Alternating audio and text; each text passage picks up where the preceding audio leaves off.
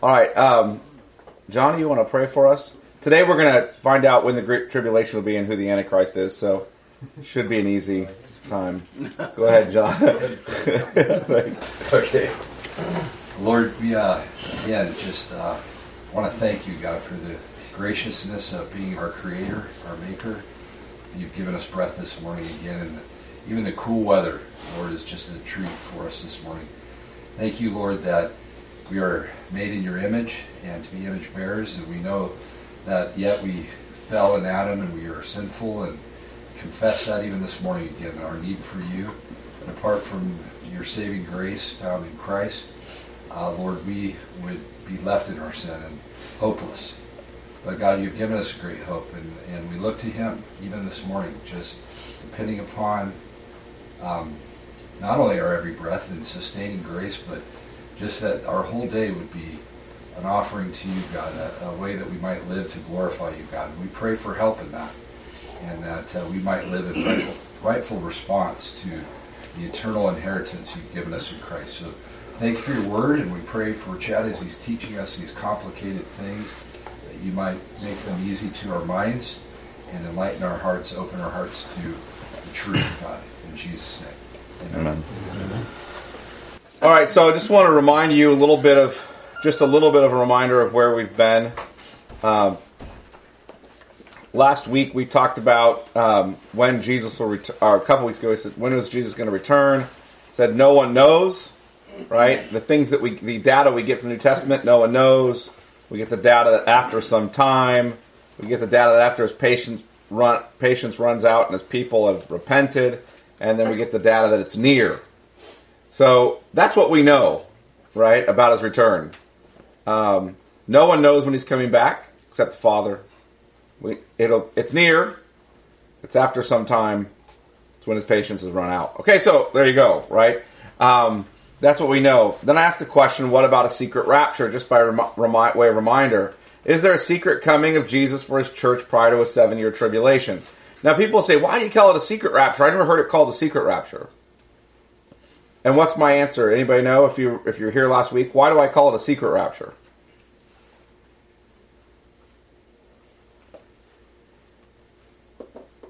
Anybody know? What's the nature of the pre-tribulational rapture? If there is one, what's the nature of it? Nobody knows when it is. A surprise. Okay, it's a surprise, but that's the nature of the return of Christ as well. But it's not visible. It's not visible. All of a sudden, people are just gone, right? The whole world doesn't see Jesus in the heavens, right, coming with the saints. There is no resurrection attached to it. You guys follow me on that, on the secret rapture? There's no so Jesus comes, he doesn't resurrect. He resurrects the people that are there, but really the way they resurrect is, it seems like the living people just suddenly disappear. I'm guessing that at least some of the people who believe in the secret rapture would believe the bodies come out of the grave, but that would be strange as an invisible sort of thing. So anyway, all right. Is there a secret rapture coming of Jesus for his church prior to 7-year tribulation? I said no, because the consistent witness in the New Testament is to one public return of Jesus, followed by the resurrection of the saints. In other words, there isn't this testimony in the Scripture of what looks like 2 or 3 returns of Jesus. In the pre-tribulational rapture understanding, there's up to 3 returns of Jesus usually. All right, we looked at some of the Scripture, but today we'll look at probably the best verse supporting a pre-tribulational rapture. We'll look at that today. But we're going to look at it in the context of talking about the Great Tribulation.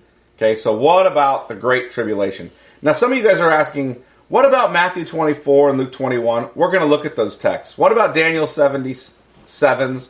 We'll look at that text. In other words, Daniel 9. What about, so you have some of these texts you want to look at. We will. They're upcoming. I'll show you. Look, you see how much work I've done on them so far. What about the Antichrist? All right. What about Daniel 77? See all the work I've done? What about Romans 11? There you go. What about the Olivet Discourse? It's pretty good information. What about God's promises to Israel? Okay, now I've already done that. What is the manner of the second coming? What about the millennium? Final judgment, the eternal state. Okay, so those are the things that are coming up. Oops. But you can see how much of it is done. I hate that this thing starts me right at the beginning every time. All right. So, I want to get into those things, but they're going to come after this. All right. What about the Great Tribulation? It seems there will be an intensifying of tribulation and apostasy prior to the return of Christ. Seems there will be an intensifying tribulation and apostasy prior to the return of Christ. There's some controversy as to whether or not Matthew 24 is about that, but let's go ahead and look at it since it talks about it. Let's also look at 2 Thessalonians 2. So, if you heard Dr. Beale over the weekend, you would have noticed that he talked about the fact that he's somebody who believes we're in the tribulation now. We have been, but he believes it's going to intensify at the end. So prior to the coming of Christ, he believes in sort of, if you will, some people call it great tribulation or the intensification of tribulation. But let's look at Matthew 24. I want to look at this passage and not Luke 21. But let me give you a little bit of a contextual distinction as we look at Matthew 24. Because something is being done differently in Matthew than in Luke. Look at 24:1.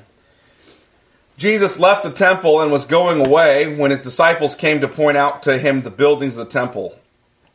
But he answered them, "You see all these, do you not? Truly I say to you, there will not be left one stone upon another that will not be thrown down." So they're walking away from the temple. Jesus points, they're talking about the buildings, essentially pointing out, Luke tells us, the grandeur of the buildings, etc., how beautiful it is. And Jesus says, see the temple, this building you're looking at, it's going to be torn down. Not one stone will be left upon another. Now that gets fulfilled in approximately 40 years from the date of this statement. That happens. What's interesting is that Luke sets us up a little bit different. Look at the questions they ask in verse 3. As he sat on the Mount of Olives, the disciples came to him privately, saying, "Tell us when these things will be." Now, what things? What things are they asking about? The destruction of the temple. The destruction of the temple. When will these things be? And now notice the second question. And what will be the sign of your coming and of the close of the age? Okay? So what do they tie the destruction of the temple with here in Matthew? His second coming, the end of the age. So in Matthew, the disciples ask two questions. And so the question is in Matthew, is there a bit of a different context than in Luke 21? So keep your hand on Matthew 24 and look at Luke 21.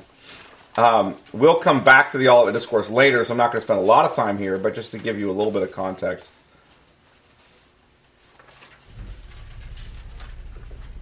In some ways, Luke 21 is a more controversial passage.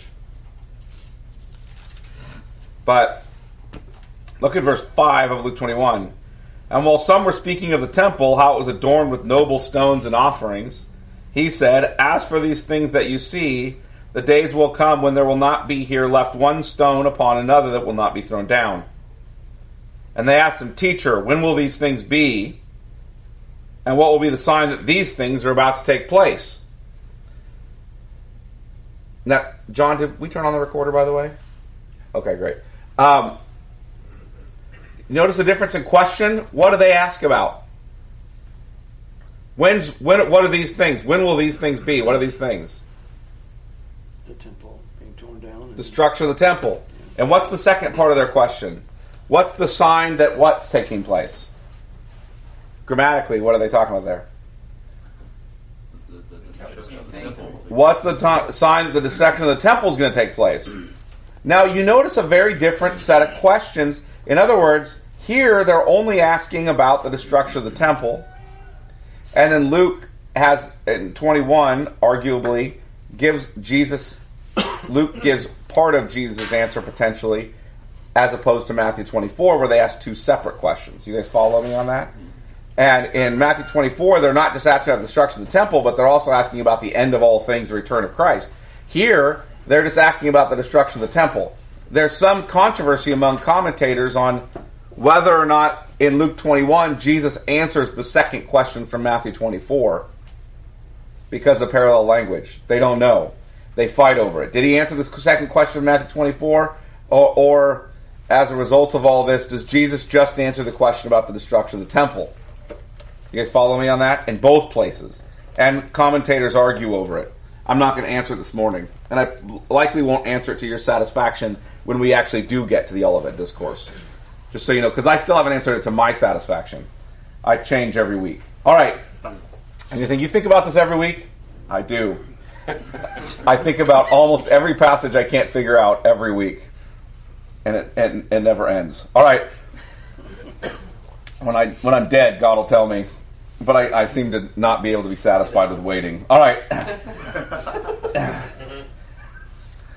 Look at verse. Let's look at Matthew. Back to Matthew 24, verse 4. Jesus answered them, "See that no one leads you astray. For many will come in my name, saying, 'I am the Christ,' and they will lead many astray.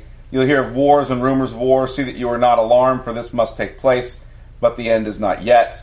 For nation will rise against nation, and kingdom against kingdom, and there will be famines and earthquakes in various places. All these are but the beginning of birth pains. They'll deliver you up to tribulation and put you to death, and you'll be hated by all nations for my sake."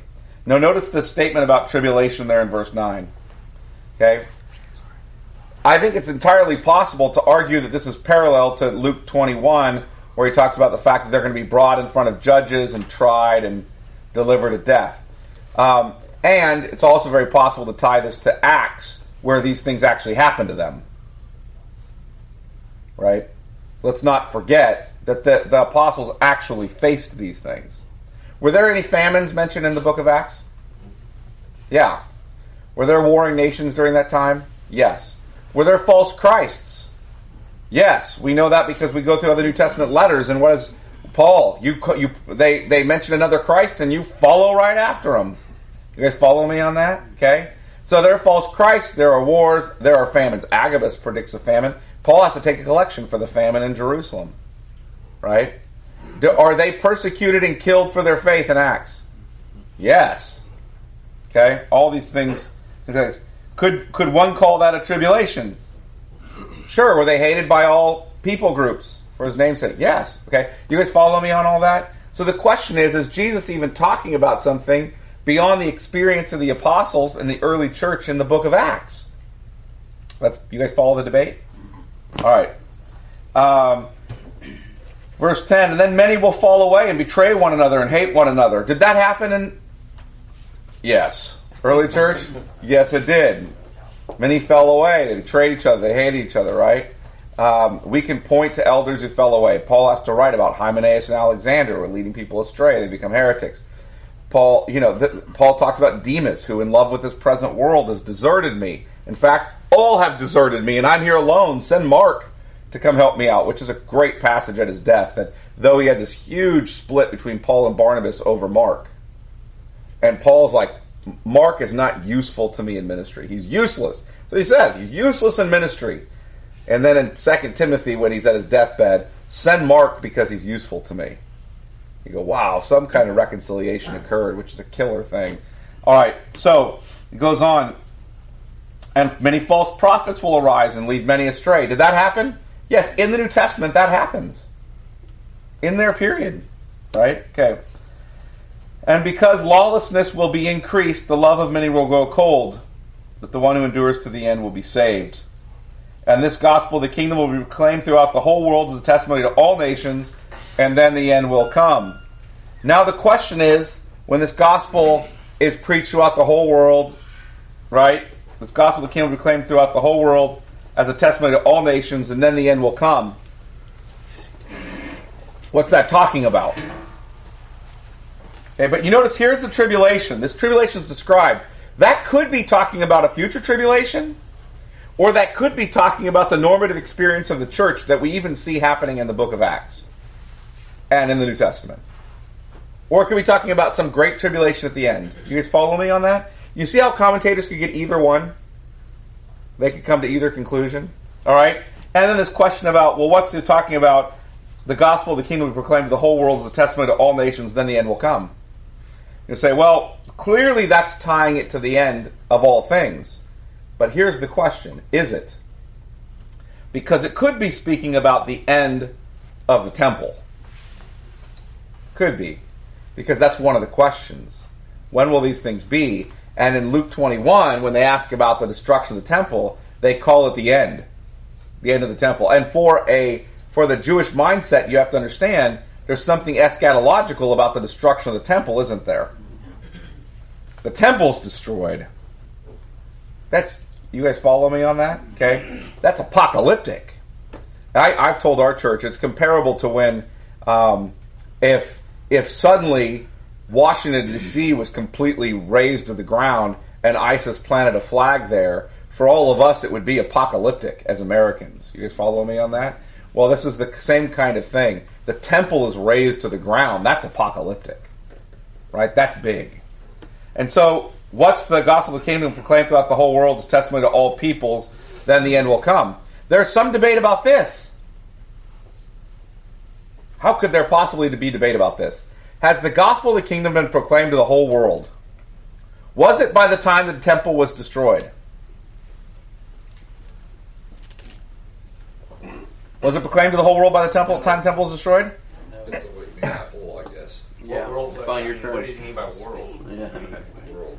What's the whole world? The whole panoply of time? It doesn't seem like it's gone to the whole world, right? All right. This is the Greek word oikomenos. Now I'm not going to put it up there, but the Greek word here is oikomenos. What is that? It's. We also get the word house or economy from that. The whole world. Let me show you a couple other places where it's mentioned. You guys want to see it? All right. So just to give you an example, look at Luke chapter 2. Luke chapter 2.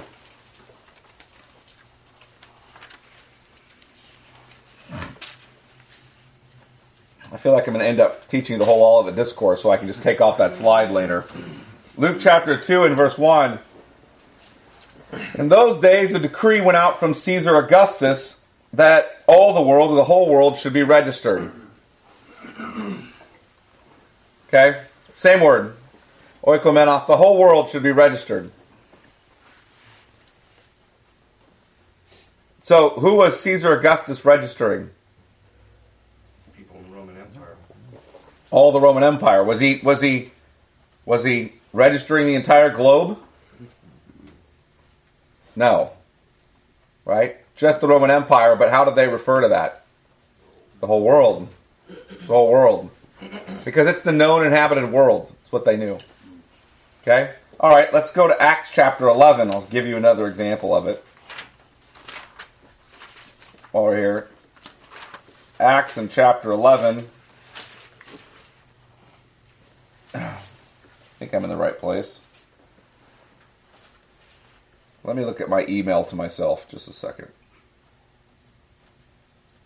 See if I've got the right place. Yep, okay.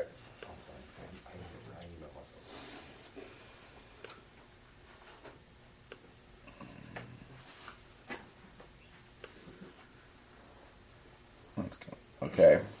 Acts chapter 11, verse 28. And one of them, named Agabus, stood up and foretold by the Spirit that there would be a great famine over all the world. Remember I told you about the famines? Over all the world. Oikomenos, same word. And look at what he goes on to say. This took place in the days of Claudius. Okay, that's one of the Roman emperors. Now here's the question. Did the whole planet have a famine? No, he's talking about a famine in the Roman Empire, isn't he? Okay? Now that's all good and well. So the whole world word, the oikomenos, doesn't necessarily always mean the whole world. It might just be a reference to the Roman Empire. Or the inhabited world. Alright, for those people. Remember, when all this stuff happens, there's a context. There are people hearing these messages. Okay? So they're speaking in a way that's intelligible to them. Now I know it's tough for us because we have a very different view of the world in the 21st century than they had in the 1st century. But he's not speaking to 21st century audience, he's speaking to a 1st century audience. You guys understand the point there? Alright, now, so that's all good and well, but where does it ever say the gospel was preached to the whole world? Look at Romans chapter 10.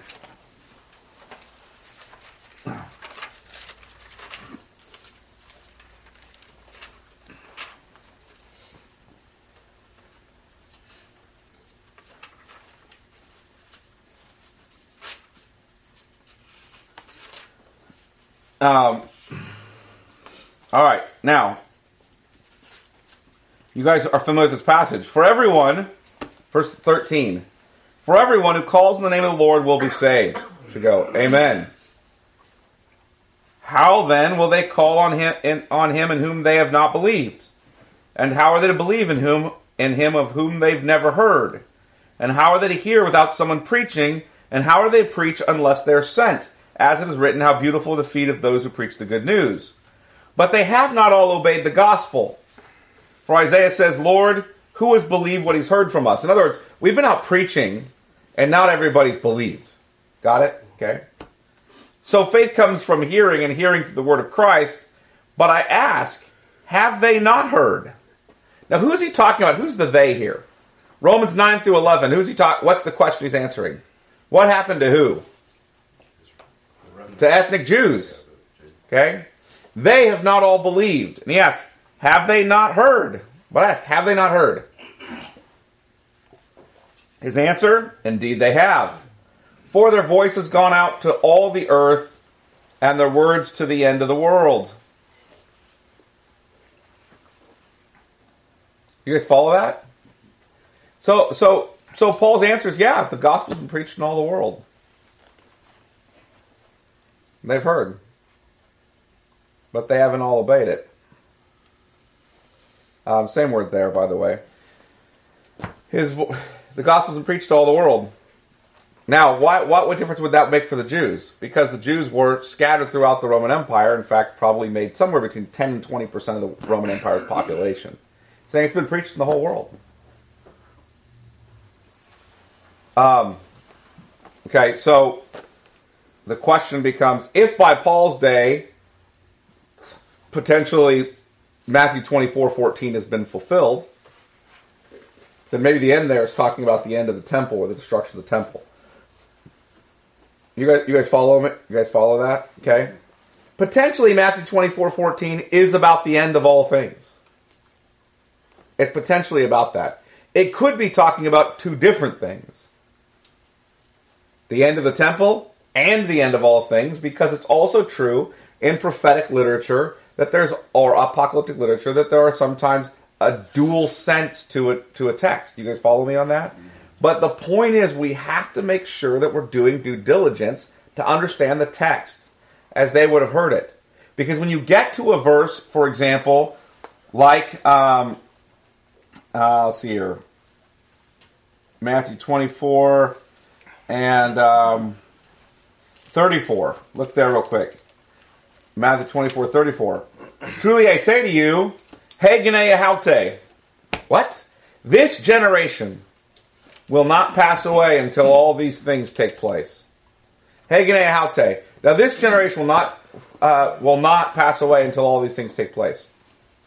You might look at that verse and go, how does that make any sense? Because clearly this is talking about the great tribulation at the end of all things, the return of Christ. That's all it's talking about. But that generation's been dead a long time. You guys follow the problem there? I actually wrote a paper on Matthew's use of the phrase Hegenei haute. Who is the referent to? Who's referred to by the phrase Hegenei haute? I totally disagree with the paper I wrote now. It was a big paper I had to write when I was at Talbot, and I wrote it was the generation that was alive at the beginning of these events. So because I was a dispensational premillennial guy, I had to put this whole text completely in the future. And the difficulty there, of course, is if I put the whole text completely in the future, I got an A on that paper, by the way. But if I put this whole text completely in the future, what sense does it make to the audience who's there? Right? And since I've gone back and reappraised that whole text, I think I was wrong. All right, verse 15 in Matthew 24, because we're looking at this tribulation stuff. So when you see the abomination of desolation spoken of by the prophet Daniel standing in the holy place, let the reader understand. Then let those who are in Judea flee to the mountains. Let the one who's on the housetop not go down to take what is in his house. Let the one who's in the field not turn back to take his cloak. And alas, for women who are pregnant and for those who are nursing infants in those days, pray that your flight may not be in the winter or on the Sabbath, for then there will be great tribulation, such as has not been from the beginning of the world until now, no, and never will be. And if those days had not been cut short, no human being would have been saved. But for the sake of the elect, those days will be cut short. Then if anyone says to you, look, here is the Christ, or there he is, do not believe it, for false Christs and false prophets will arise and perform great signs and wonders so as to lead astray, if possible, even the elect. See, I have told you beforehand. Now, just briefly, what could that be possibly talking about? The abomination of desolation in Daniel is, I think, first fulfilled under Antiochus Epiphanes IV in about 167, 168 BC, as he comes in and you guys have heard of the Maccabean Revolt and some of those kinds of events. First and Second Maccabees in the apocryphal text of the Catholic Bible. Those two books reference the history of that. That's why the Jews celebrate Hanukkah on the 25th of Chislev or December every year. During that time they celebrate Hanukkah or the Festival of Lights, because in the 160s BC there was a man named Antiochus Epiphanes IV who came in, overthrew the Jews, took over the temple, stripped down the altar of sacrifice to Yahweh, put up an altar of sacrifice to Zeus, and began to sacrifice pigs there. And for the Jews, that was a fulfillment of Daniel, when it talks about the abomination that causes desolation, right, in the temple. And I think Daniel describes Antiochus Epiphanes IV well enough to say, yeah, that's in fact one of the things that's being referenced to, at least one of the things being referenced to there, right? But this is my point about apocalyptic prophetic literature.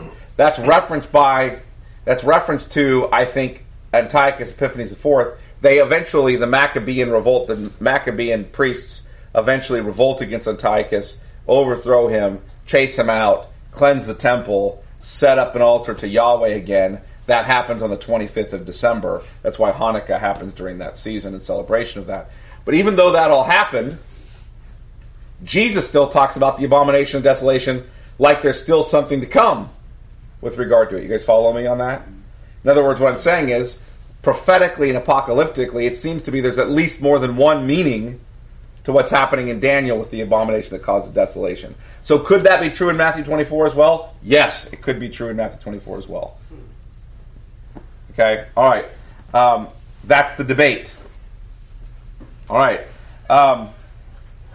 Incidentally, this kind of thing, some people argue that, well, when did the abomination of desolation happen then?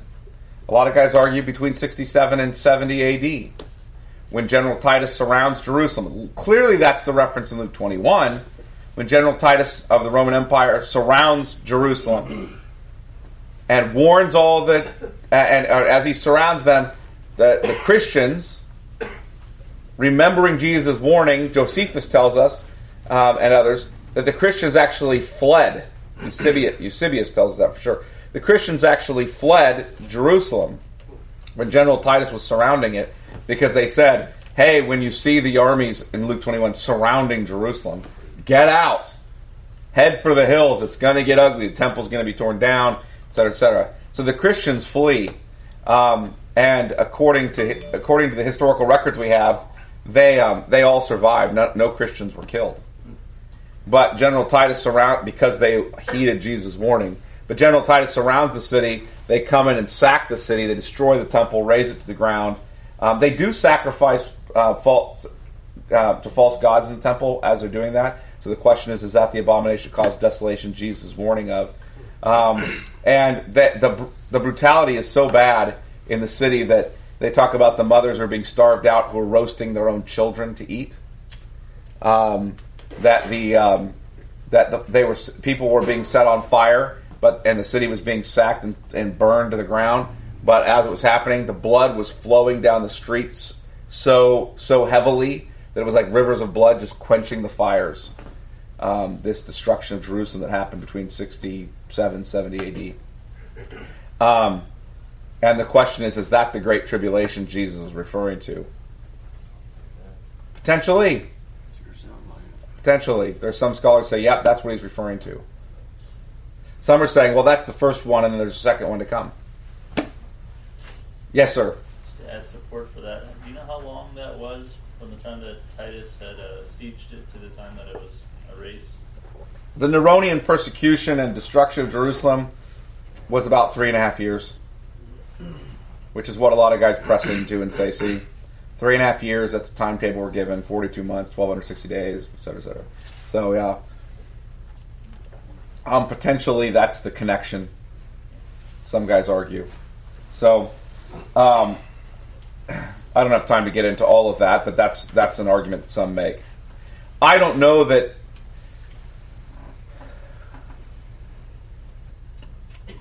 let me push further into it, and then I'll say something. Okay, so you notice this Great Tribulation. What's the reference to? All we know is there's some kind of Great Tribulation. Potentially it's taken care of there. Potentially it's got a twofold meaning. It's taken care of there, and it's to come. Okay? But clearly the early church was in some kind of tribulation. That is easily described here. You guys follow me on that? All right. Verse 26. So if they say, look, he is in the wilderness, talk about the Christ, do not go out. If they say, look, he's in the inner rooms, do not believe it. By the way, there were lots of Christs. Josephus tells us there were many men out calling themselves Messiah during these years. He's a Jewish historian, not a Christian. Jewish historian of the first century who says there were lots of people claiming to be Messiah. People were going out to the wilderness, etc., to follow them. For as the lightning comes from the east and shines as far as the west, so will be the coming of the Son of Man. Wherever the corpse is, there the vultures will gather. Right? Okay. So here comes. Immediately after the tribulation of those days, the sun will be darkened, the moon will not give its light, and the stars will fall from heaven, and the power of the heavens will be shaken.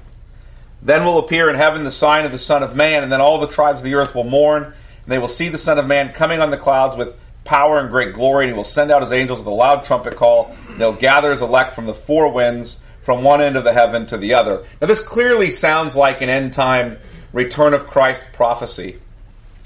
And I think maybe it is, but I also want to reference the fact that the sun will be darkened, the moon will not give its light, the stars will fall from heaven, the powers of the heavens will be shaken, is all apocalyptic language. And it's not only used here. This language is used with regard to the destruction of Babylon. It's used with regard to the destruction. In the Old Testament, this language is used with regard to the destruction of a few different empires. Okay? Did you guys hear that? So I know this says, man, the sun will be darkened, the moon will not give its light, the stars will fall from heaven, powers of the heavens will be shaken. We haven't seen anything like that. Well, if you're an Old Testament reader, you know that the Jews have seen something like that multiple times. Because anytime God comes in judgment and destroys a nation, it's described this way. The moon turned to blood. The sun was darkened. The stars fell from the skies. That's how he describes the destruction of Babylon. And other nations in the Old Testament. My point is, that language is not unique just to the destruction of Jerusalem or this particular prophecy. That's normal apocalyptic literature or language used with the destruction of lots of empires in the Old Testament. Are you guys understand what I'm saying there? So while we read that and automatically assume that's the end of the world, for the Jews, they probably would have heard this and thought that was the end of the world too, because clearly the temple being destroyed for them is the end of all things, right? Now that may be talking about a future apocalyptic return of Christ and what happened in AD 67 to 70. Don't misunderstand me. Maybe referring to both. Okay? But just to take the language nakedly by itself and say, well, none of that's ever happened, that's not true. Go read the Old Testament prophets. You'll see this language with reference to the destruction of other empires. All right. Jed. Yes, sir.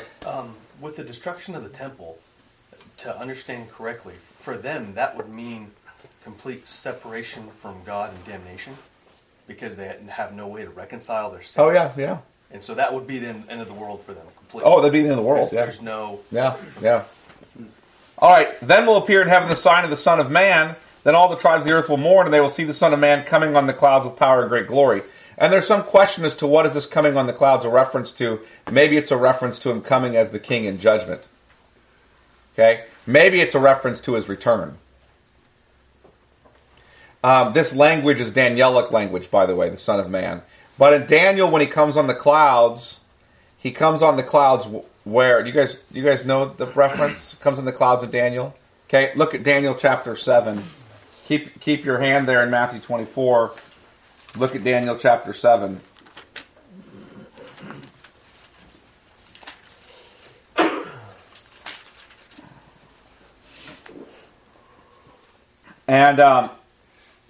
And look at verse 13. I saw in the night visions, and behold, with the clouds of heaven, there came one like the Son of Man. Okay, came with the clouds. You guys see the language? Matthew's taking, or Jesus is taking it from Daniel. With the clouds of heaven, there came one like the Son of Man, and he came. Now, where does he come? Where is he coming with the clouds of heaven? To the Ancient of Days, and was presented before him. So here the reference of the coming with the clouds of heaven is coming actually to the Father and receiving his right to rule. And to him was given dominion and glory and a kingdom that all peoples, nations, and languages should serve him. His dominion is an everlasting dominion which shall not pass away, and his kingdom one that shall not be destroyed. So here when he comes with the clouds of heaven, he comes to the Ancient of Days to rule and reign. You guys follow me on that? It's likely a reference to his ascension and his present intercession as king. Now, that language gets picked up. Go back to Matthew and look at chapter 26, because we'll see that language again. And look at verse 57 of Matthew 26. Then those who had seized Jesus led him to Caiaphas the high priest, where the scribes and the elders had gathered. And Peter was following at a distance as far as the courtyard of the high priest. And going inside, he sat with the guards to see the end. Now the chief priests and the whole council were seeking false testimony against Jesus, that they might put him to death. But they found none, though many false witnesses came forward. At last 2 came forward and said, "This man said, I am able to destroy the temple of God and to rebuild it in 3 days." Of course, he's talking about what? His body. And the high priest stood up and said, "Have you no answer to make? What is it that these men testify against you?" But Jesus remained silent, and the high priest said to him, "I adjure you by the living God, tell us if you are the Messiah, the Son of God." Jesus said to him, "You have said so. But I tell you," now notice this phrase, "from now on." Now what's about to happen to Jesus? His crucifixion and resurrection, right? From now on, you will see the Son of Man seated at the right hand of power and coming on the clouds of heaven. Isn't that interesting? He's telling these guys at this trial. By the way, this is a powerful scene, incidentally. In the trial, he has just called himself the Danielic Son of Man in Daniel chapter 7, verse 13 and following, who is going to have the authority to rule all nations. Right? He just called himself that. And he's telling them, from now on, from the time you crucify me and I resurrect, from this point on, he's at the end of his life. These are the last day, right? His life here on earth. From now on, you will see the Son of Man coming with the clouds of heaven at the right hand of power. Now, how could they possibly see that? He's ascended to heaven where he rules and reigns. Isn't that interesting? So the question is, what does that mean in Matthew 24 when it says, you'll see the sign of the Son of Man coming with the clouds? Is it talking about his present rule over the nations and his judgment on the people as he is now the king? He's unleashing his judgment on Jerusalem for their rejection of him, which he prophesies in Luke chapter 19 that he will do. You guys follow me on that? Okay. So there's some question about that language. By the way, when you get into Matthew 28, Jesus meets the disciples. What's his statement to them there? Matthew 28:18. All authority in heaven and earth has been given to me. Sounds like a fulfillment of what he said here, right? And Daniel 7. Okay, yes, sir. It just seemed that in verse 64 where he says that the Son of Man will be seated at the right hand of power and coming. Yep. It's like that's almost like a two-tiered prophecy there, right? Okay, and he's coming on the clouds. Yeah. Yeah, it seems to be this reference, I think, to ascension, rule, judgment.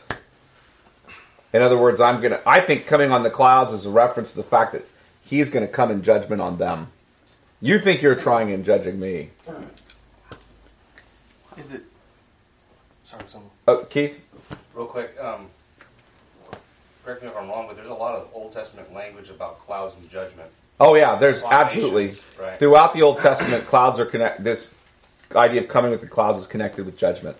That's true. Were you going to ask a question? Keith stole it. Thanks. Okay, good, Keith. So then all the tribes of the earth will mourn. Those tribes are a reference, by the way, are the tribes of the land. That's a reference to the Jewish tribes. They're going to mourn because of this destruction that comes upon them. And they will see the Son of Man coming in the clouds of heaven with power and great glory. And he will send out his angels with a loud trumpet call, and they will gather his elect from the four winds from one end of the heaven to the other. And there's some question about what's happening here. It's calling gathering his elect. My point is there language in here that may push us future? Yes. Is there language in here that can be explained in the context of that generation? Go on, verse 32. From the fig tree learn its lesson. As soon as its branch becomes tender and puts out its leaves, you know that summer is near. So also, when you see all these things, you know that he is near at the very gates. Truly I say to you, this generation will not pass away until all these things take place. Heaven and earth will pass away, but my words will not pass away. I think we can argue. I think, in fact, scholars do argue. Not all of them. They disagree on these passages. I mean, massively disagree on these passages.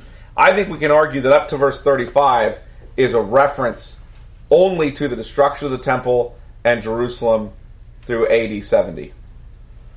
That everything up to that point is only talking about that. It's also possible to argue that it's talking about that and something future as well. That's also possible. Okay, so I want to be clear.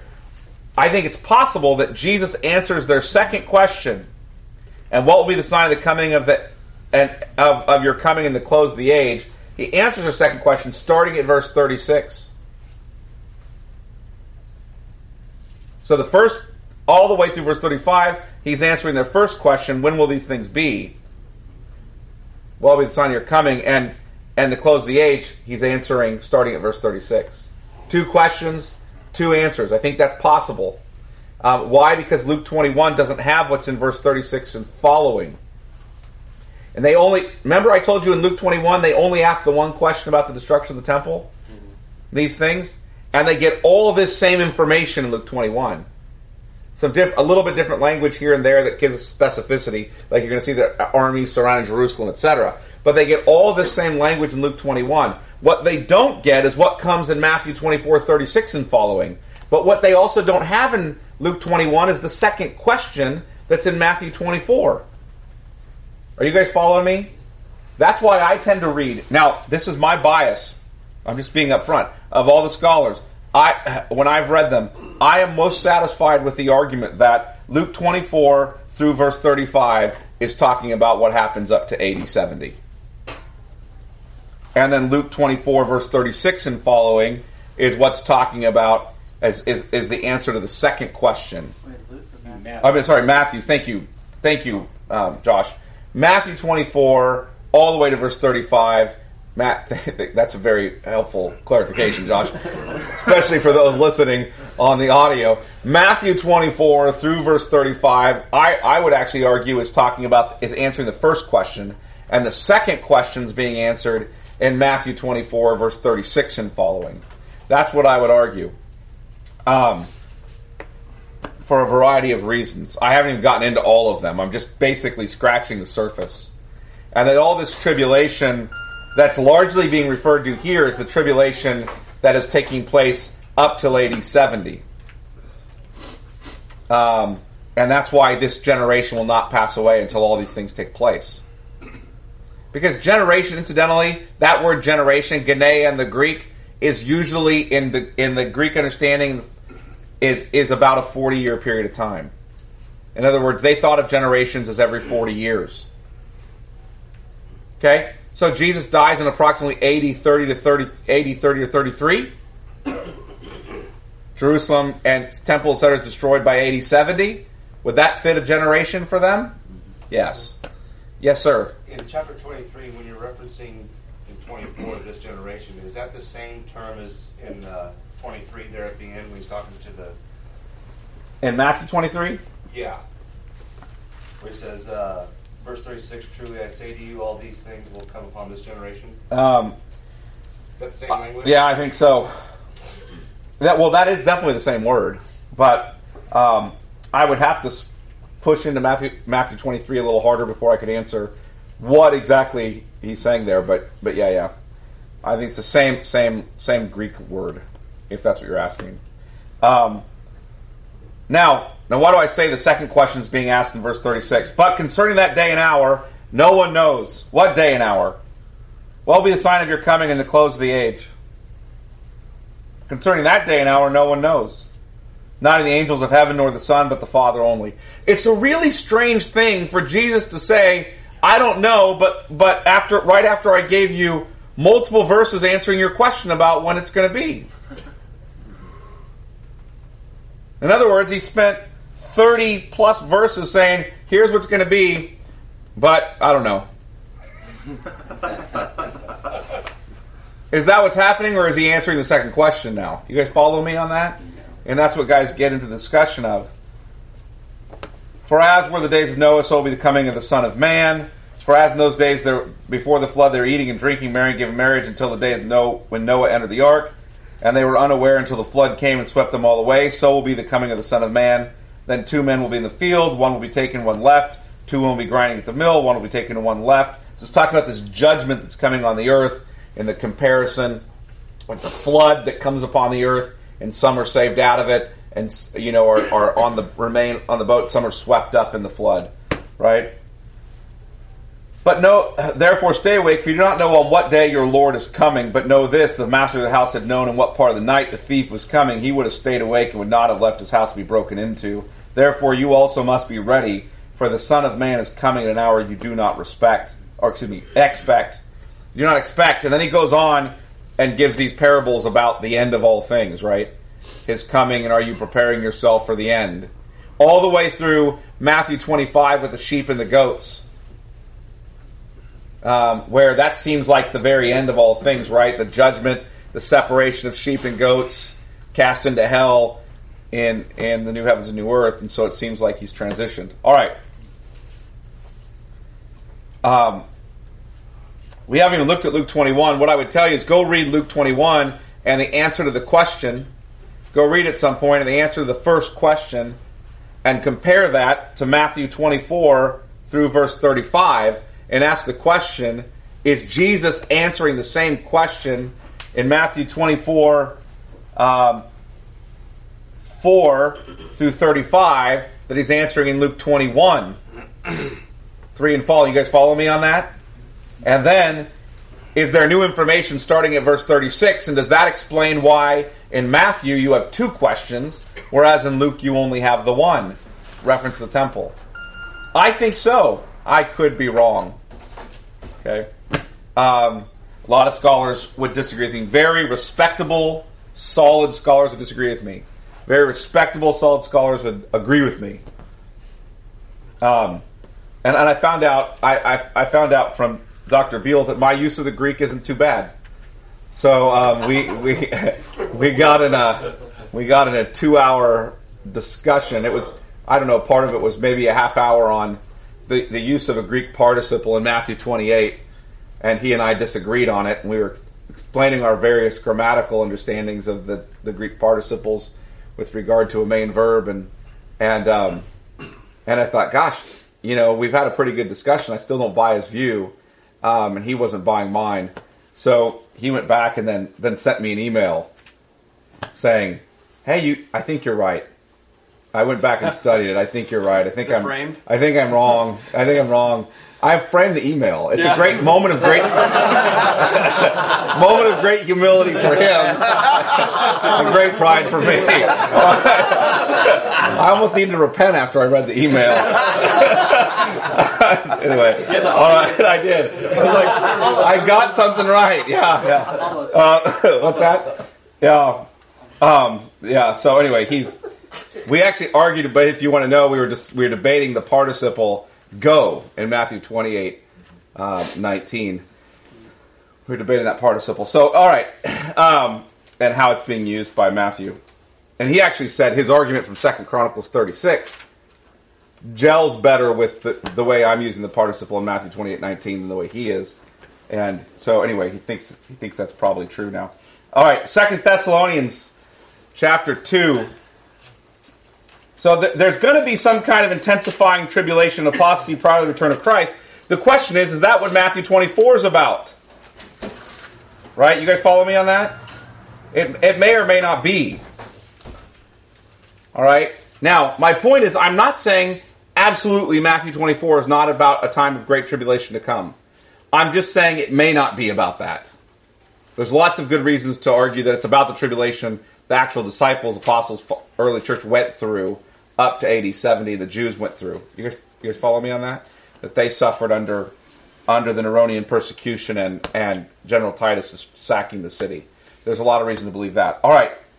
Let's look at 2 Thessalonians chapter 2, though, because this is clearly about the end. Look at verse 1.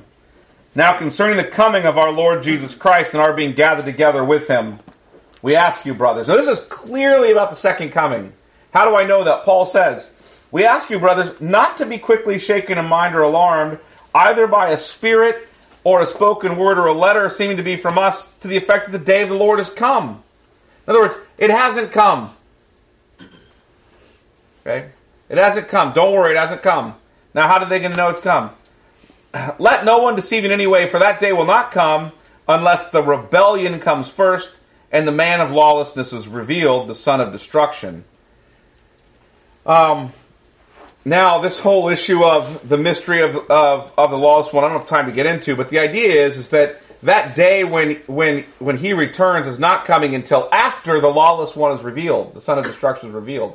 I think this likely means there is a coming Antichrist who has not yet appeared on earth.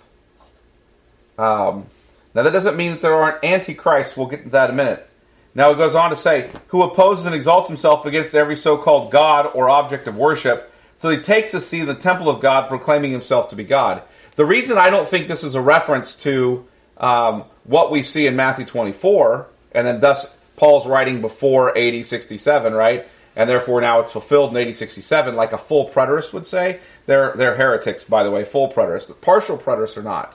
Okay, so there's partial preterist, full preterist. Partial preterist is someone who believes that most of the events you read in Revelation, Matthew 24, etc., took place between AD 67 and 70. I likely fall in a lean toward partial preterism. Full preterism, that's just a historical view on it. Full preterism is the idea that Jesus already returned. Okay? That view has been pretty thoroughly debunked over the years. I don't have time to get into it. It's considered a heretical view. But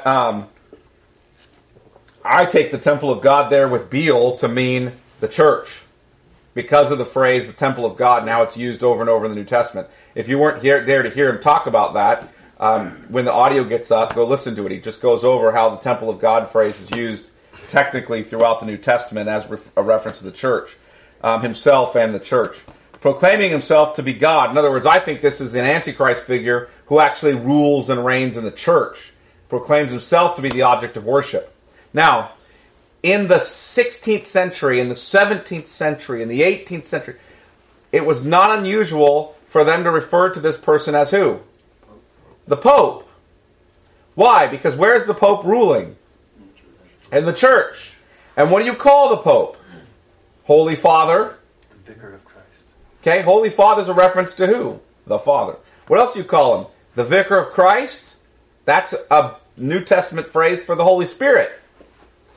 And he's also called the head of the church. And what's Jesus called in Colossians 1? The head of the church.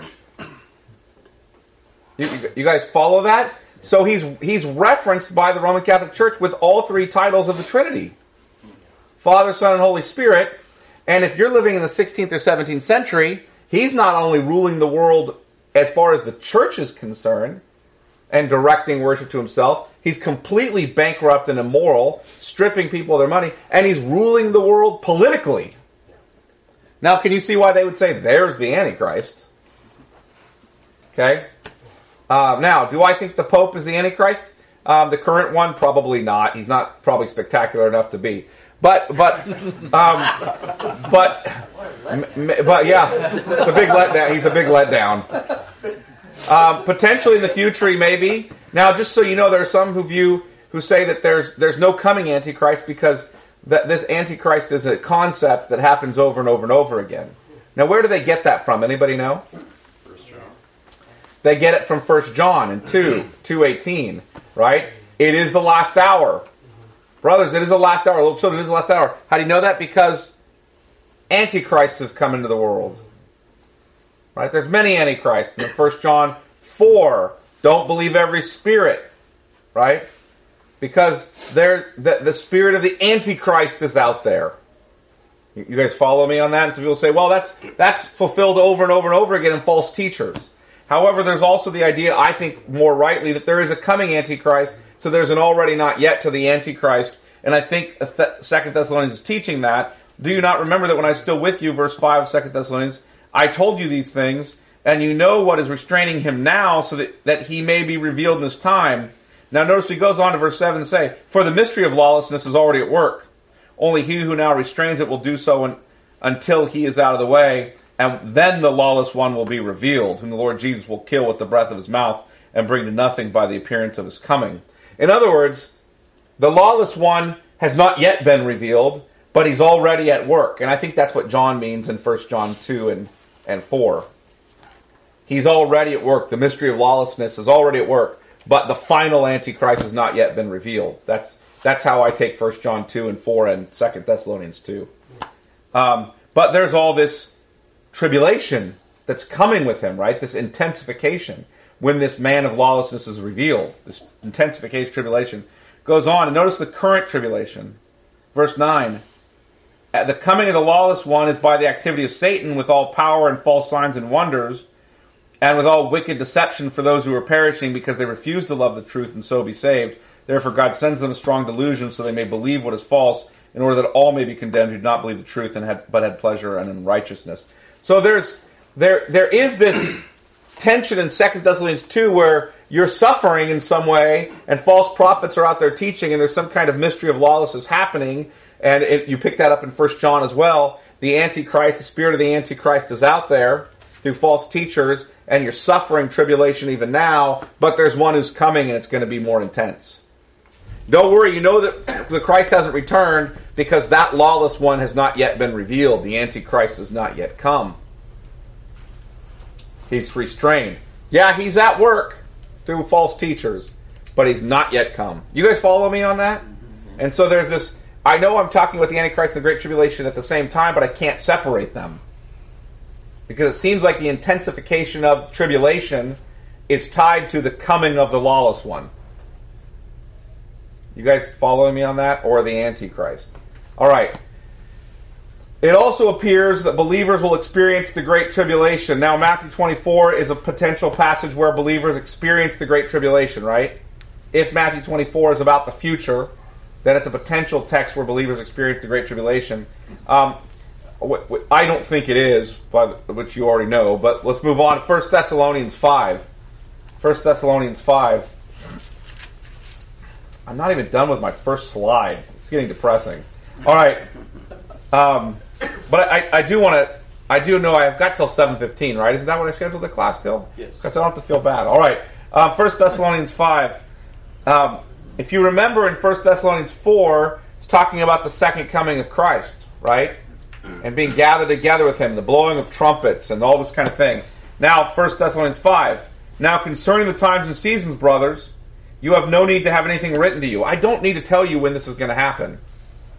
For you yourselves are fully aware that the day of the Lord will come like a thief in the night. You know he's coming when nobody expects him. Right? That's why you're always readying yourself. Doesn't mean you know when he's coming. It just means you know it's some. If I tell you at some point tonight a thief is coming, I didn't tell you what time he's coming, what hour. Maybe I'll make it less general. Sometime this week, a thief is going to break into your house. I didn't tell you which day or which hour. I just told you at some point in the night, during this next week, a thief is going to break in your house. What are you going to do if you know that any day this week, a thief's going to break into your house at some point in the night? What are you going to be doing? How many are you going to go to bed, leave your doors unlocked, just lay down, go to sleep, okay? All right, how many are you going to do that? What are you going to do? Have my arsenal ready. You're going to be ready, right? And that's the point of Jesus' language. You're not going to be taken surprise. You might be surprised. Oh, it's today. That part might surprise you. Oh, it's today. Great. Right? But you're not going to be surprised because you expect him at any time. You guys understand the language? All right? You just don't know which day or hour, but you're expecting him. And so you're readying yourself for him. That's the warning. Don't go to sleep, which means don't fall into sin. Don't stop living as if he's coming today. All right? Verse 3, while people are saying, there's peace and security, then sudden destruction will come upon them as labor pains upon a pregnant woman, and they will not escape. You guys know what labor pains upon a pregnant woman are like. Going along, she's very pregnant, she feels fine, boom, they hit, okay? That's what he's saying. There's peace and security, sudden destruction, all right? All right. For you are not in darkness, brothers, for that day to surprise you like a thief.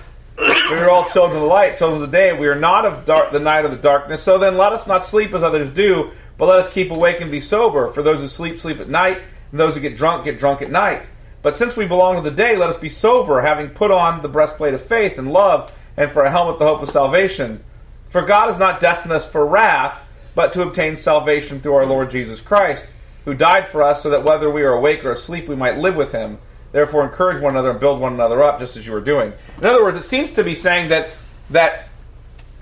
if there's tribulation tied to the return of Christ, because the man of lawlessness comes first, and the tribulation around him, or the Antichrist comes first, and the tribulation intensifies, that we're going to be there for all that. So when that, not us specifically, but Christians will be there for all that, so that when he returns, we're not surprised. We got to stay awake, waiting for his return. We're not destined for wrath. In other words, we're not going to be cast into hell, which is the clear reference here. But it seems like we might be around for it. 2 Thessalonians 2 obviously talks about the intensification of that. Arguably, Revelation 7, 13 to 14 talks about us being around for the tribulation. Now, there's one difficult text which seems to support a removal of the church prior to the tribulation. Okay? In other words, there's one text. It is the strongest pre-tribulational rapture text that pre-tribulational rapture guys have. Okay, you ready? Turn to Revelation chapter 3. At least I got to this. I wanted to get to this today.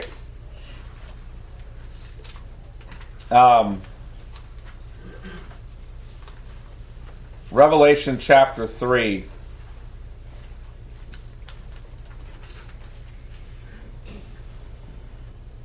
And let's look at this letter starting in verse 7. And to the angel in the church in Philippi write, the words of the Holy One, the true One, who has the key of David, who opens and no one will shut, who shuts and no one opens. In other words, the words of Jesus, right? And this description of Jesus is somehow related. I don't have time to break it all down. Related to the letter to the church, right? So, in other words, there are, for each of these letters, some portion of the description of Jesus from Revelation 1 and even more is tied to Jesus, and the reason the description of Jesus is given is because in some way that description of Jesus warns and comforts, warns and encourages the church receiving the letter, because that description of Jesus is tied to the letter itself. You guys follow me on that? Okay? He's the words of the Holy One, the true One, who has the key of David, who opens and no one shuts, and who shuts and no one opens. I know your works. Behold, I have set before you an open door, which no one is able to shut. You see the connection to the description of Jesus? Right in the language? All right. I know that you have but little power, and yet you have kept my word and have not denied my name. Behold, I will make those of the synagogue of Satan. Synagogue of Satan, by the way, it's a very specific reference in the first century. Who gathers in synagogues in the first century? What is Jesus calling their synagogue? Their place of worship. Okay? How does Jesus refer to them in John 8? You're not children of Abraham, you're children of the devil. Because you don't believe in me. Here he calls their synagogues, their place of worship, a synagogue of Satan. Okay, now, get into this discussion of, are they God's people if they don't believe in the Messiah? Jesus says in John 8, you're not children of Abraham, which means you were not God's people, you are children of the devil. Here, Jesus calls their synagogue a synagogue of Satan. Okay? They reject the Messiah. All right. This isn't a statement about Jesus being anti-Semitic. He is a Jew. Okay? This is a statement about Jesus being anti-rejection of the Messiah. Yes, sir. Would you not say he's contrasting a real synagogue with the synagogue of Satan? Because it says this is a synagogue of Satan with people that say they're Jews and are really not. That's right. And I think that language is a reference to the fact that the true Jew is, Romans chapter 2, is one who's one inwardly, not outwardly. By the circumcision of the heart, not by the circumcision of the flesh. They say they're Jews, but they're not Jews. If they were Jews, they would believe what Abraham believed. Abraham believed in me. They don't. John chapter 8, Romans chapter 2. True Jews, one who's one inwardly. Romans chapter 9 and verse 6. Not all Israel is Israel. Who's Israel? The children of the promise, not the children of the flesh. Those who believe. All right. But yes, it's a great question because of that. So you have to work all that language out.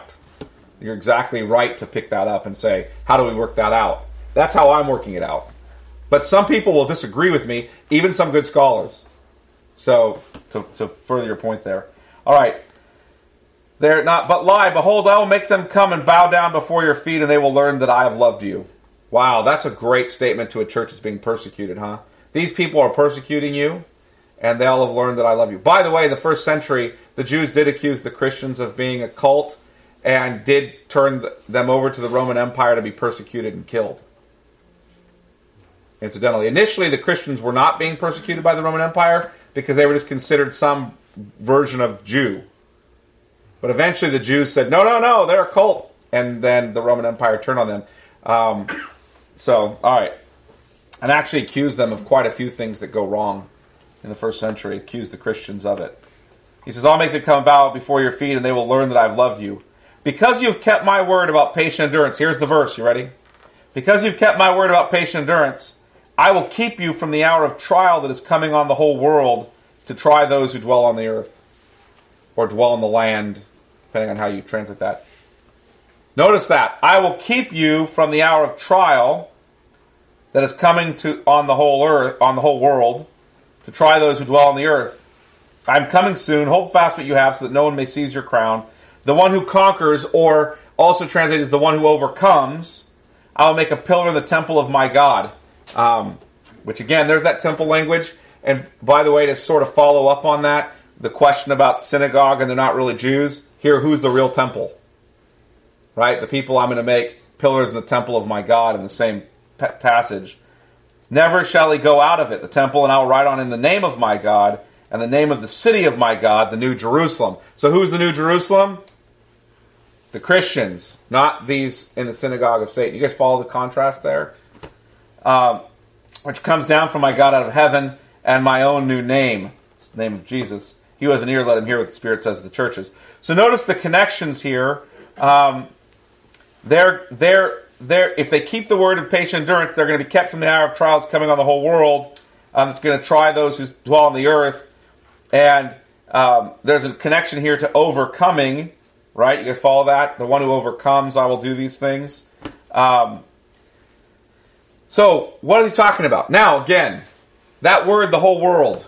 Remember our study on the whole world? Okay? This particular word, again, there are other words for world, by the way. This particular word is, again, the oikomenos. So the question is that the whole world, i.e., or is that just the tribulation that's coming on the Roman Empire? You guys follow me on that? Not the whole planet. but on the Roman Empire. That's what I think is he's talking about here, is the tribulation that's coming there. And then when it says to try those, he says, I will keep you from.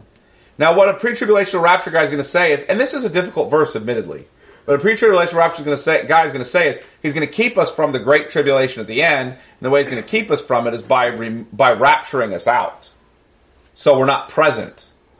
But the question we have to ask is, what is the overcoming language tied to? What is the I will keep you, that Greek phrase?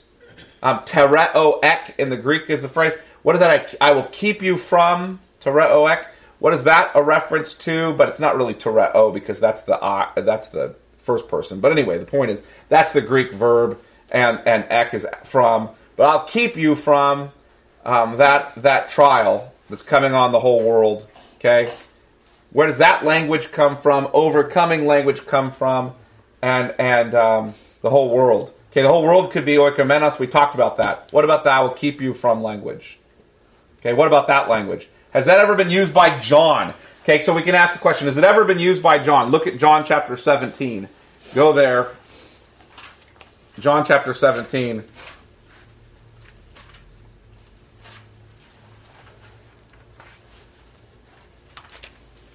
Now, as we come into John chapter 17, I want to reference first this idea of the hour that's coming, because he's talking about, again, this hour that's coming on the world. But look at chapter 16 and verse 25. I've said these things to you in figures of speech. The hour is coming when I will no longer speak to you in figures of speech, but will tell you plainly about the Father. In that day you will ask in my name. I do not say to you that I will ask the Father on your behalf, for the Father himself loves you, because you have loved me and have believed that I came from God. I came from the Father, have come into the world, and now I'm leaving the world and going to the Father. His disciples said, now you're speaking plainly and not using figurative speech. Thank God, right? Okay, we all hate figurative speech. All right, that's why Revelation is difficult. Now we know that you know all things and do not need anyone to question you. This is why we believe that you came from God. Jesus answered them, do you now believe? Behold, the hour is coming, indeed it has come, when you will be scattered, each to his own home, and will leave me alone. Yet I am not alone, for the Father is with me. I have said these things to you, that in me you have peace. In the world you will have what?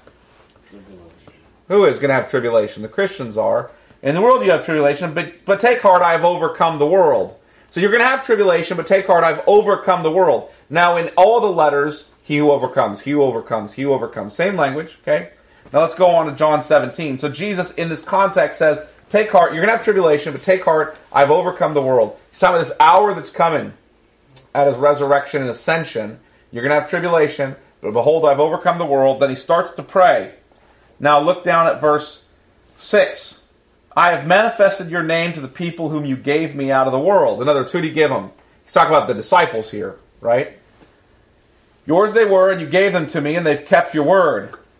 Now and again, that phrase, kept your word. Remember in Revelation 3 at the Church of Philadelphia? Because you've kept my word, Jesus says to them. Again, correspondence in language there, because you've kept my word. They've kept your word. Now they know that everything that you have given me is from you. For I have given them the words that you gave me, and they have received them, and they have come to know in truth that I came from you, and they have believed that you sent me. I am praying for them. I am not praying for the world, but for those whom you've given me, for they are yours. All mine are yours, and yours are mine, and I am glorified in them. And I am no longer in the world, but they are in the world, and I am coming to you. Holy Father, now there's this word, tereo, keep them in your name, which you've given me, that they may be one even as we are one, though that language isn't specific enough. While I was with them, I kept them, tereo again, in your name, which you have given me. I have guarded them, and not one of them has been lost except the son of destruction, that the scripture might be fulfilled. But now I'm coming to you, and these things I speak in the world, that they may have my joy fulfilled themselves. I have given them your word, and the world has hated them because they are not of the world, just as I am not of the world. I do not ask, now here's the verse, I do not ask that you take them out of the world, but that you keep them from tereo ek, the evil one. They are not of the world, just as I am not of the world. Okay, sanctify them in the truth, your word is truth. Now, That's the same Greek phrase. Do you guys notice the language similarities between the Church of Philadelphia and what he's talking about with the disciples here? Okay, there's tribulation. You're going to be in the midst of it.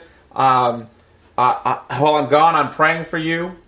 I've overcome the world, and therefore you're going to overcome the world. You've kept the word, and therefore I'm praying. And what does he say? I'm asking the Father to keep you from Satan. Okay? But what does he clearly mean there when he says to keep you from the evil one? To keep the disciples from the evil one. Does he mean that the evil one will not be able to kill them physically? He's talking about spiritually protecting them, isn't he? Because Jesus even tells Peter that Satan's going to come and sift him like wheat and put him to death at some point. Right? So clearly Jesus does not mean that he's not going to be physically harmed in tribulation. He means that spiritually he's going to be kept. In other words, here, spiritually they're going to be overcomers. They've kept the word. When the tribulation comes, they will be overcomers. Same thing in Church of Philadelphia. There's going to be some kind of intensification of tribulation, I think, in their near future. The letter of the Church of Philadelphia and Revelation. There's going to be some kind of intensification of tribulation. You're already being persecuted by the Jews. I'm going to deal with them. Tribulation's going to increase in the area. Some of you are going to get killed in it because they're martyred all the time, right? But I want you to understand I'm going to keep you from the great tribulation that's coming on the world. I'm going to keep you from it. I think that's a letter to a historical church who God is saying, and then he goes on to say, Jesus goes on to say, to the one who overcomes. Okay? I'm the overcomer. You're going to go through tribulation. I'm going to keep you through the tribulation. You're going to overcome because you've kept my word. You're going to overcome. I think that's what he's... in other words, when Jesus writes this real letter, historical letter, to a historical group of people, it has a historical meaning that applies to them. This is a real church. The letter actually encourages them. What do we draw from that? We draw from that and this in John 17 that Jesus keeps us from the evil one being able to strip us away. No one will be able to snatch you out of my hand. That doesn't mean Jesus keeps us from tribulation physically or persecution or martyrdom. It means that it keeps us spiritually. Satan cannot snag our souls, if you will, so that we overcome. I think that's the reference there. So I think we experience tribulation now. I think there will be an intensification when the man of lawlessness of the Antichrist is revealed at the great tribulation and great apostasy of the church. So I think the Antichrist is already and not yet. I think the tribulation is already and not yet, because I think it'll intensify under the Antichrist, and then the end will come. So now I covered the Olivet Discourse and the Great Tribulation of the Antichrist in kind of brief fashion. So we'll get to Daniel 77s next. Any questions? How many of you guys have heard any of that before? Okay, a few of you. Is that surprising to you guys?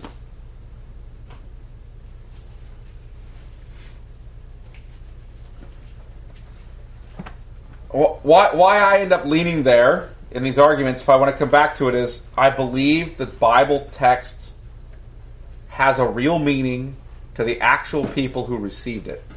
I believe it has a real meaning for us too. But we have to start with the actual audience who received it. This kind of dispensational premillennial scheme makes major portions of Scripture completely nonsensical to the audience who received that Scripture. And no comfort to them at all. How would that comfort you if Jesus sent you a letter? You're in persecution as a church, and Jesus sends you a letter saying, someday, thousands of years in the future, I'm going to protect your church. You guys follow me on that? Thousands of years in the future, I'm going to protect your church someday. No relevance to you right now. Just know it's coming. Okay? This generation will pass away. I mean, really you'll die, but some generation, thousands of years in the future, will see all this. To answer your question, I hope that's helpful. You guys follow me on that?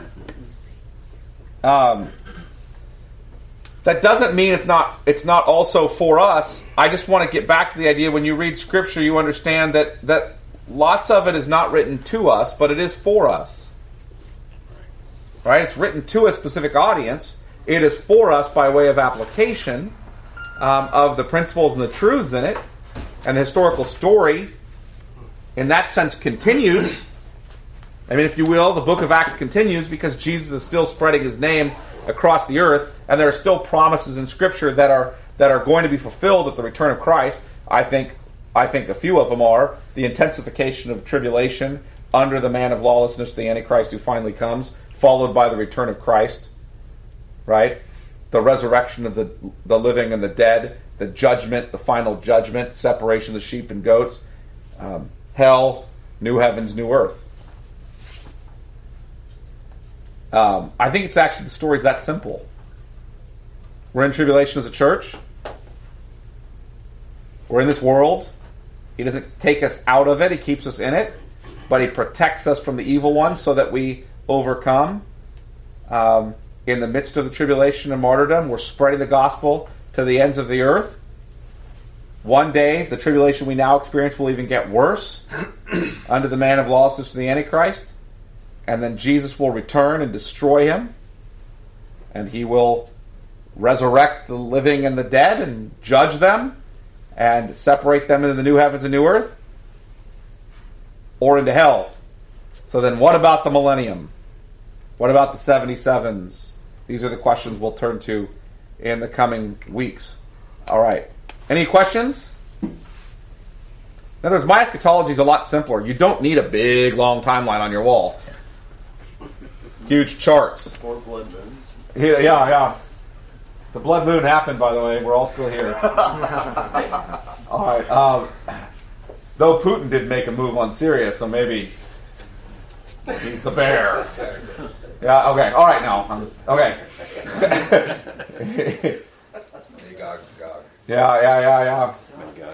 He's the bear. Okay, all right. Whatever you do, if you're going to be a dispensational premillennialist, follow guys like John MacArthur, not guys like John Hagee. Okay? Is that all right? So I respect dispensational premillennialists like John MacArthur. I have no respect for a heretic like John Hagee. So pick the right guys to follow if you're going to go down that road. And there are good dispensational premillennialists. There are good ones out there of good arguments. I don't agree with them, but they have good arguments. And then there are really bad ones. Right. What was John Hagee's prediction with the blood moon? Did he make a specific one, or just the start of? I didn't bother to read his book, to be honest with you. I'm poking fun at it. I didn't bother to read it because it's dumb. But well, tell us what you really think. Yeah, it's just about this idea that there's going to be this kind of, all these spectacular end time events are going to be accompanying these 4 blood moons. But they all keep having signs, and the signs come. But other than Putin starting in Syria, you don't have things other than that really happening. Oh yeah, Obama, clearly probably the Antichrist, right? He's made a pact with Iran, and it's all staging to go against the Jews, the people of God. That's that whole worldview. It's a worldview, by the way. It's a worldview. It affects foreign policy. American foreign policy is largely directed by that worldview. Incidentally, I'm a fan of protecting Israel because they're the one free nation in the Middle East who actually doesn't sending terrorist cells to try to kill us. At the same time, I'm not a fan of protecting Israel because they're the end time people of God and whatever. That to me is, it's just I don't want to see any people group get genocided by the Muslims who would like to throw them all into the sea. It's their stated objective to wipe them from the face of the earth. Clearly not a free people, right? So I would prefer to. I'm glad that we align with them. They're an ally, but that's just the geopolitical and I think to some degree a morality issue, right? I don't see anybody genocided. Not a prophetic issue. a little different there. So, Like any other ally in a similar situation. yeah, I wouldn't want to see England genocided either. If all of Europe decided they want to genocide England, I would say we should protect them. Right? Same kind of thing. It's just for whatever reason, all the Middle East essentially wants to genocide the Jews, in Israel. My guess is that's tied to Jesus' point that he makes in Luke 21. Because the judgment on you for the rejection is that you're going to be trampled underfoot by the Gentile nations until the end comes. That's judgment on them. Jesus says that. Yes, sir.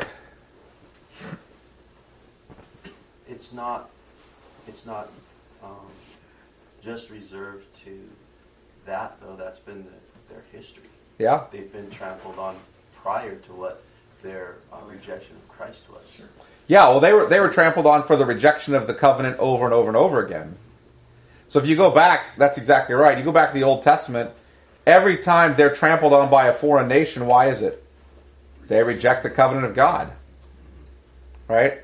And in this case, they rejected the new covenant in the Messiah, which is the fulfillment of all the previous ones.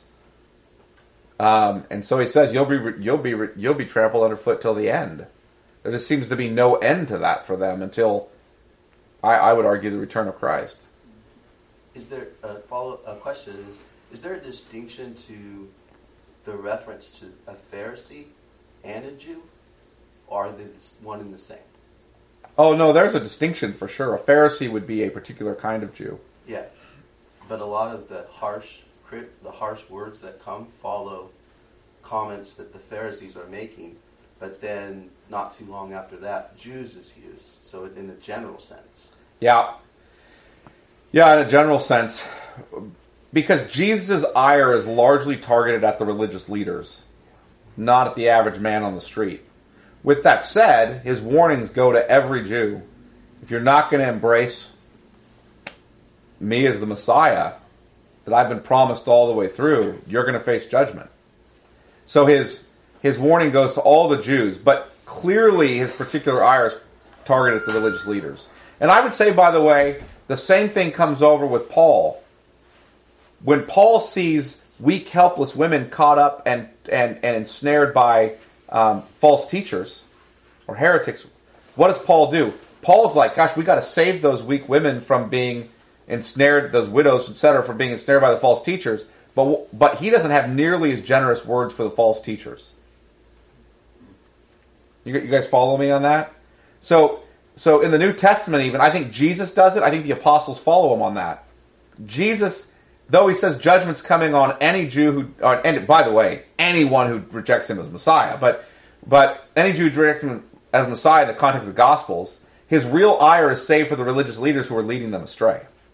Right? And he feels, when he sees the multitudes, he's like, he has compassion on them as like sheep without a shepherd. Right? He wants to shepherd them because they're shepherds or false shepherds. Again, you go back to Ezekiel and the passages in Ezekiel, I think 33, 34, right in there. But the passage in Ezekiel where the Lord says, you've been a false shepherd, you fattened yourselves and starved out the sheep, I'm going to come and shepherd them myself. Right? And then he says, David's going to come and shepherd them. But David's already dead by the time that passage happens. Thus we know this is the messianic shepherd who's coming. Jesus refers to himself as, I'm going to come shepherd them myself. And so I think when you see the apostles following Jesus, how do they respond to false teachers? False teachers, they have very strong words for. The followers of false teachers, they warn them, you're running down the road to destruction, but they have great compassion for them. They're weak, they're helpless, they've been led astray. You guys follow me on that? Very different thing for religious leaders. That's why I would say, incidentally, when we're dealing with a religious leader, a pastor, a teacher in the church, a leader of an organization, and they're teaching a false gospel, they may be intentionally deceiving, or as Paul says, they may be both deceiving and themselves deceived, I don't know. But the language for them is, you're in trouble. Not many of you should be teachers, my brothers, for those who teach incur a stricter judgment. The language for them is strong. Whereas the weak people who follow them, The language is like, we got to save those people from them. But you guys understand the distinction there? So you got friends who are caught up in a cult. Don't go bang on your friends who are being caught up in a cult. Right? They're not leaders. They've been deceived. You want to pray for them, be compassionate to them, try to see them saved. That's different from the guys who show up knocking at your door trying to deceive them. You guys understand the distinction there? Who themselves may be deceived, and I'm not saying you should be mean to them, but my point is that let's make a differentiation between a leader who teaches falsely and a follower who gets caught up in false teaching. Those are very different things. And incidentally, it seems like that the false teachers are always targeting the weak, the poor, the women, especially lonely women, single women or widows, etc. They tend to target them because they're the most vulnerable. Right? So harsh words are reserved for them in the New Testament, really. Very harsh words. To answer your question, Jeff. I mean, there's a lesson, I think, there for us. The way Jesus deals with the false teachers versus the people who are caught up. With the people who are caught up with the false teaching, he's weeping over them and wants to see them saved. He's warning them, you're going to be destroyed, but he's weeping over it. With the false teachers, he's not weeping. He's whipping and calling them hypocrites. You'll cross over land and sea only to make a single convert, and he's going to end up twice the son of hell that you are. You blind guides, hypocrites, right? You know, I mean, it's pretty strong language. When he sees Jerusalem, though, he's weeping over them, going, you know, why don't you... You guys understand the distinction there? Yeah. There's this anger toward the religious leaders that isn't directed toward the people who are being caught up, being falsely taught by the religious leaders. That's why the language in Revelation 3 was alarming to me. Yeah. But I was trying to, because the synagogue of Satan statement, right? Mm-hmm. So I was trying to discern figure out, is he really talking about all of them, or is he talking about those who represent, who would be the teachers in the synagogue and all that? Yeah, that's a great question. I don't know. I mean, lots of Jews, not just religious leaders, were turning the Christians over to be persecuted by the Roman Empire. That was a pretty normal thing that was happening in that century. So he could be referring to the whole synagogue. Because, I mean, gosh, they're intentionally outing you and getting you murdered. They know you're going to get killed or jailed or beaten. It's pretty bad behavior. It's a little bit like if you're a Christian in Iraq right now, and there's Jews there, and they go around saying to ISIS, those guys over there, those are Christians. Right? They know what's going to happen to you. You get your head cut off. And they do it. I would argue that I'm sure God would reserve Jesus would reserve pretty strong words for people who would do that to other people.